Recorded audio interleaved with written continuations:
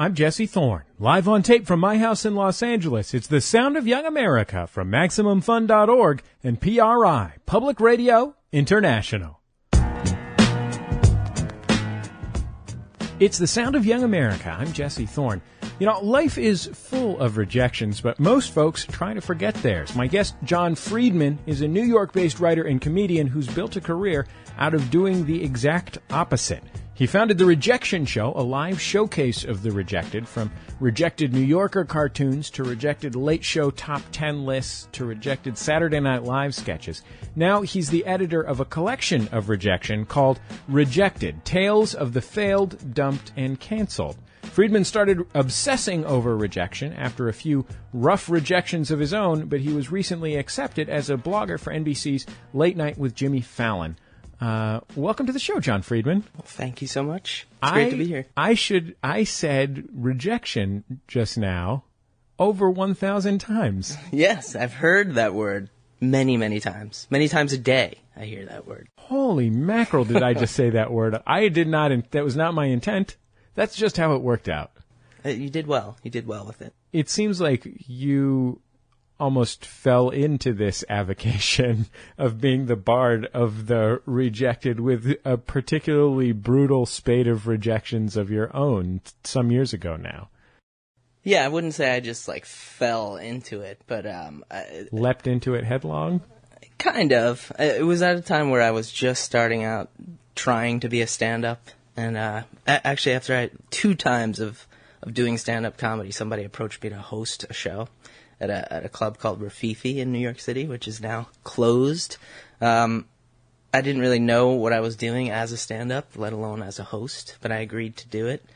So every week I hosted a show without really any experience, but I learned a lot just by throwing myself in there and hosting somebody else's show. I did that for about 1.5 years, and it was someone else's show that they were producing. And I wanted to have my own show eventually. So I could put it together, I could program it, and I needed an idea, and I was going through a bunch of rejections, and it all just sort of came together at once. I had that idea to make a show about rejection. I feel like that's a surprisingly unusual goal for a stand-up comic, to build a show of their own. I feel like I meet many stand-up comics who don't want to worry about anything else besides their 10 minutes on stage. That's exactly correct. For some reason, I'm the opposite. I have more fun putting a show together and hosting a show than I do doing a 10-minute set, which I do enjoy, but I enjoy the other side of it. What were the rejections that gave you the idea? Well, my brother, for a brief period, was a New Yorker cartoonist. He now does illustrations for them. His name is Andy Friedman, and he used a pseudonym to do his cartoons. And through him, I met other New Yorker cartoonists. But my brother would always show me his submission packets of New Yorker cartoons, and it would be that one has to get in. That one's definitely got to get in. That one is so funny. And, of course, it wouldn't get in. So that was an early experience of seeing firsthand what gets submitted and what gets left out. People make a lot of those for the New Yorker, don't they? Tons of them. Every week. I mean, they say that they're lucky if 1 out of every 10, it's probably even way more than that.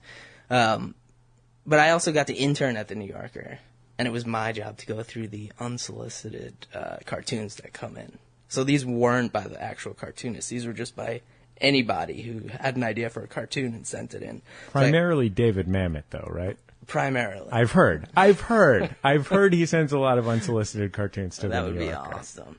But those were just, the really bad ones were so entertaining. And then there was a few that were really good, but they don't take unsolicited submissions at all. So it was just my job to just put it in an envelope and send it back. Are there any that you remember looking at, good or ill? I try to... there is one, but I can't remember the exact punchline, the exact story of it. But I'm sure you can remember that feeling of crushing 100 people's dreams a day by returning their envelopes unopened or whatever.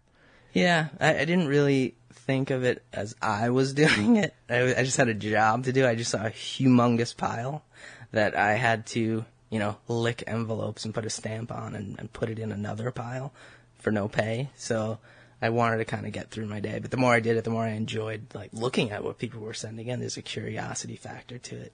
And I also got to do the same thing at Comedy Central in their development department as an intern. So I spent a couple of years just sort of through the cartoons that were being submitted. anything and everything that was sent in unsolicited. What was sent into Comedy Central? Do you remember there that? There was video, a lot of videos, a lot of VHS tapes at the time. Just comedy groups, comedy sketches, people doing weird things. People wrote scripts, sent in scripts and essays, and just anything and everything was coming in. People thinking that it should be on the air. Did anything really amazing come in? To Comedy Central. I can remember one where somebody put a see-through plastic bag over their head and filled it up with milk or something like that, and then they just had a bag of milk over their head and almost drowned. I might have taken that one home with me. Sometimes I might get in trouble for saying this, but sometimes I put some of them in my bag and took them home and showed some of my friends. But then I returned them. I had to mail them back. So a bag of milk. It's a comedy staple. If that guy's out there, we saw it, and I loved it. So get in touch with me. I'll put you on the Rejection Show. We'll show it. It's The Sound of Young America from PRI, Public Radio International. Production of The Sound of Young America is underwritten in part by Ask Metafilter. Thousands of life's little questions answered. Online at ask.metafilter.com. This September, MaximumFun.org is headed east. You can check out The Sound of Young America Live, our live stage show, in Philadelphia September 16th as part of the Philly Fringe. It's a live Sound of Young America program played out before your very eyes with music, comedy, and interviews. Our guests on the Philadelphia show include the Spinto Band, comics artist Charles Burns, the director of the Mutter Museum, and more. Then the next night we'll be offering the freewheeling comedy of the Monsters of Podcasting. That's You Look Nice Today and our own Jordan Jesse Go. On the 18th, we'll be headed to New York for a live show at the Jerome L. Green Performance Space at WNYC. My guests include Scott Adsit from the NBC comedy 30 Rock, musicians Nellie Mackay and Andrew W.K., and much more. Saturday, September 19th, the Monsters of Podcasting hit the UCB Theater in New York. For more information and tickets, visit MaximumFun.org.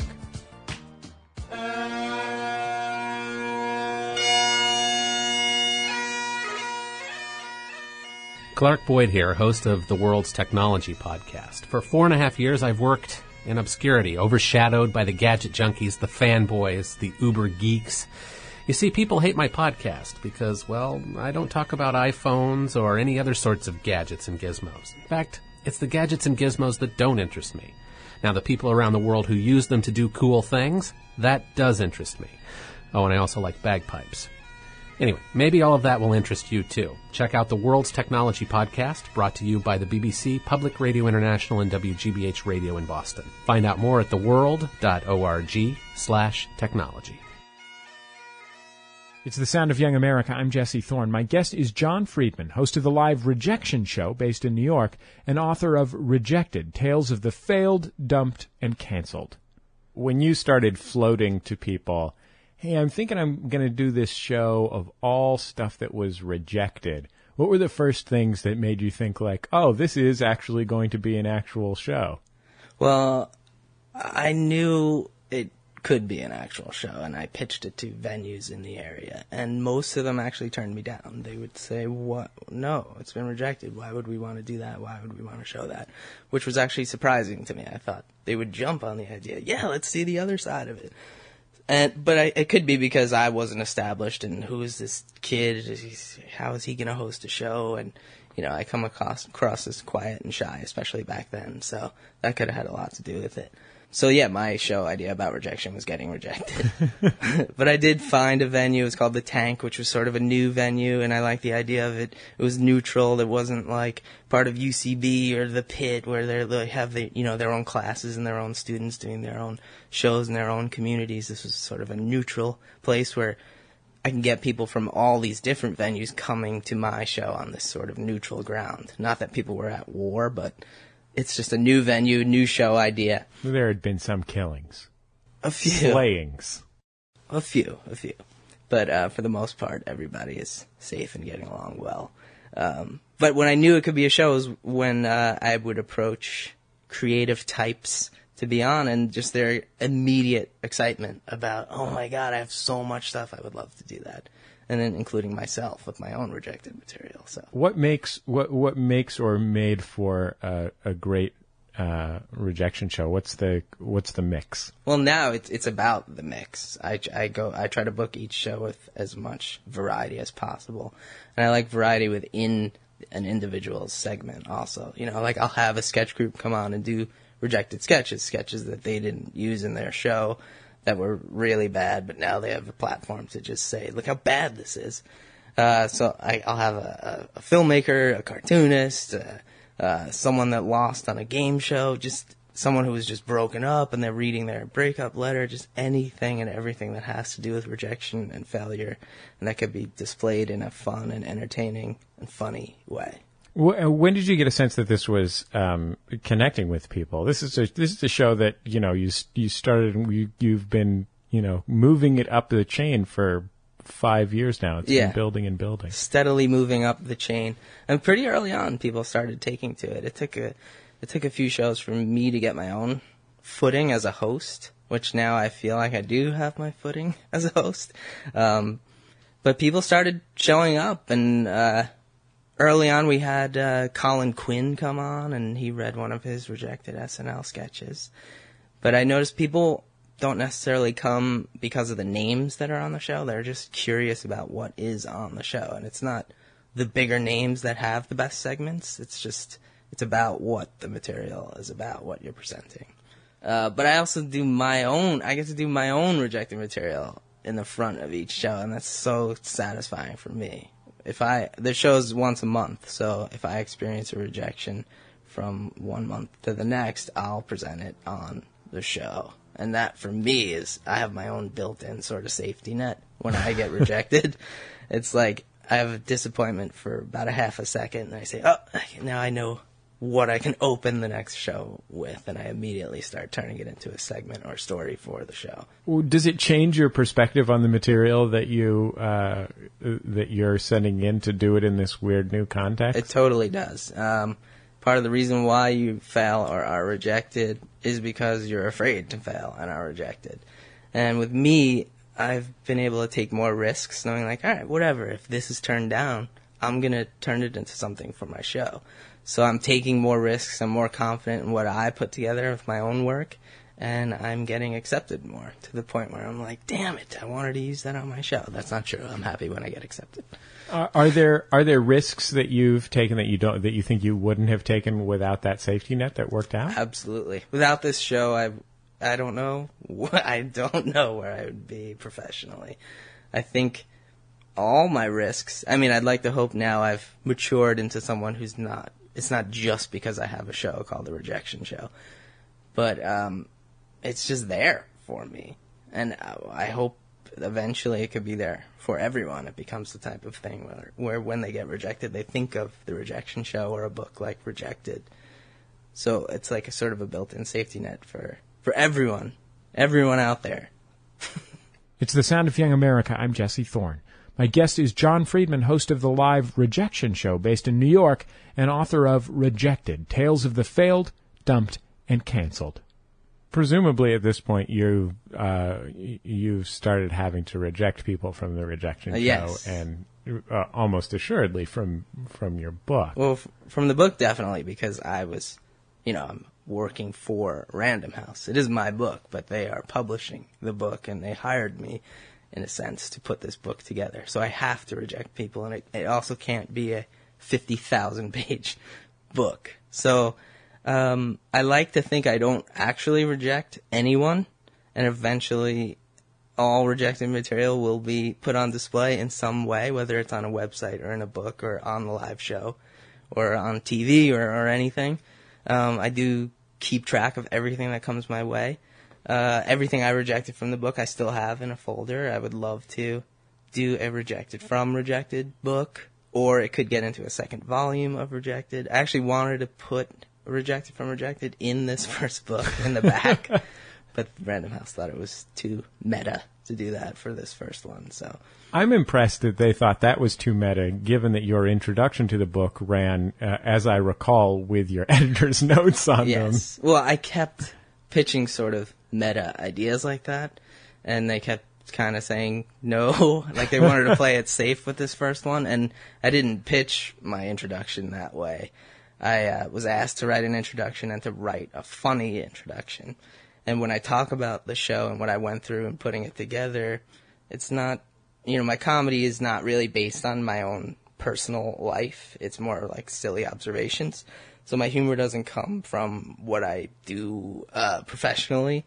So I just wanted to talk about, as an intro for my book, I wanted to talk about how the show came to be. And it's hard to force jokes into that.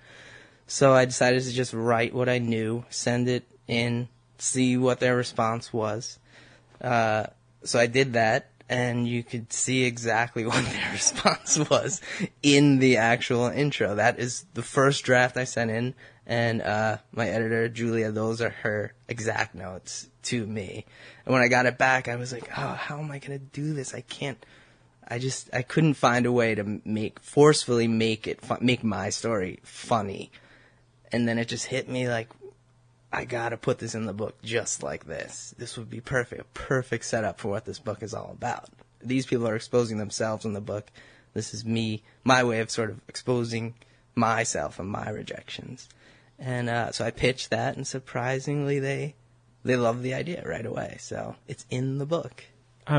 Speaking of exposing your rejections, is there anything you'd like to expose us to here on The Sound of Young America? Excuse me? What do you mean? What are you asking? I'm asking for vulgar acts.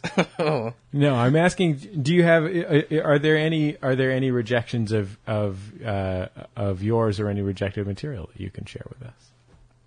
Well, not most recently, but a few standouts are I was hired to do a voiceover for VH1, which I told this story on the show, for a show called I Know My Kid's a Star, hosted by, who's the host? I can't remember who the host was right now.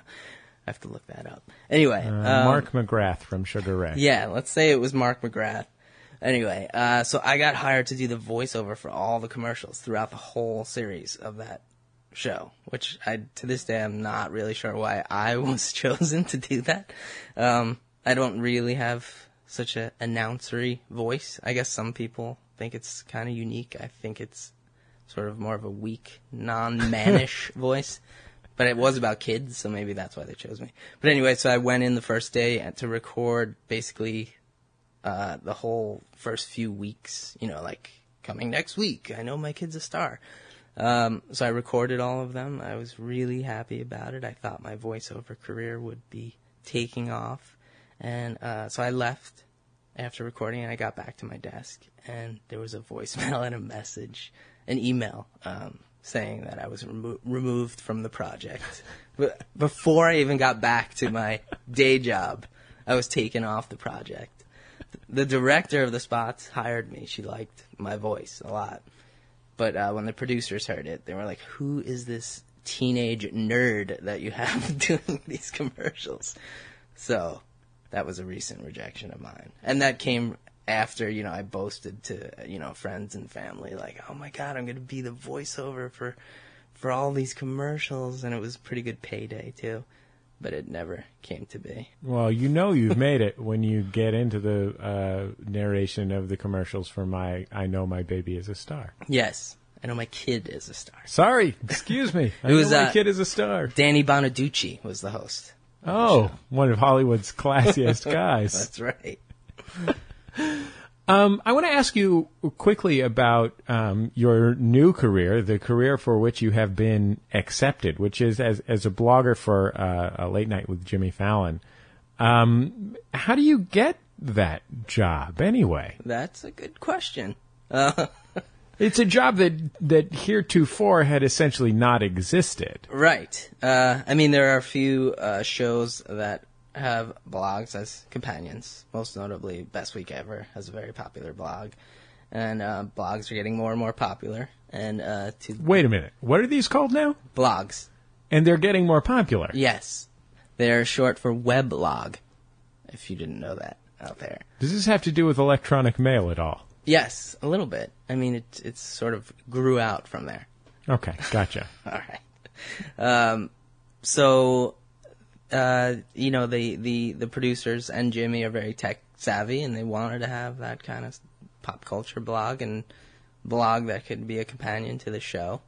And like a lot of jobs in this business, it's who you know and a reputation that you build for yourself. And I just happened to know people that were already working there. And when they were looking for other bloggers, I had written. I've never been a blogger myself, really at all.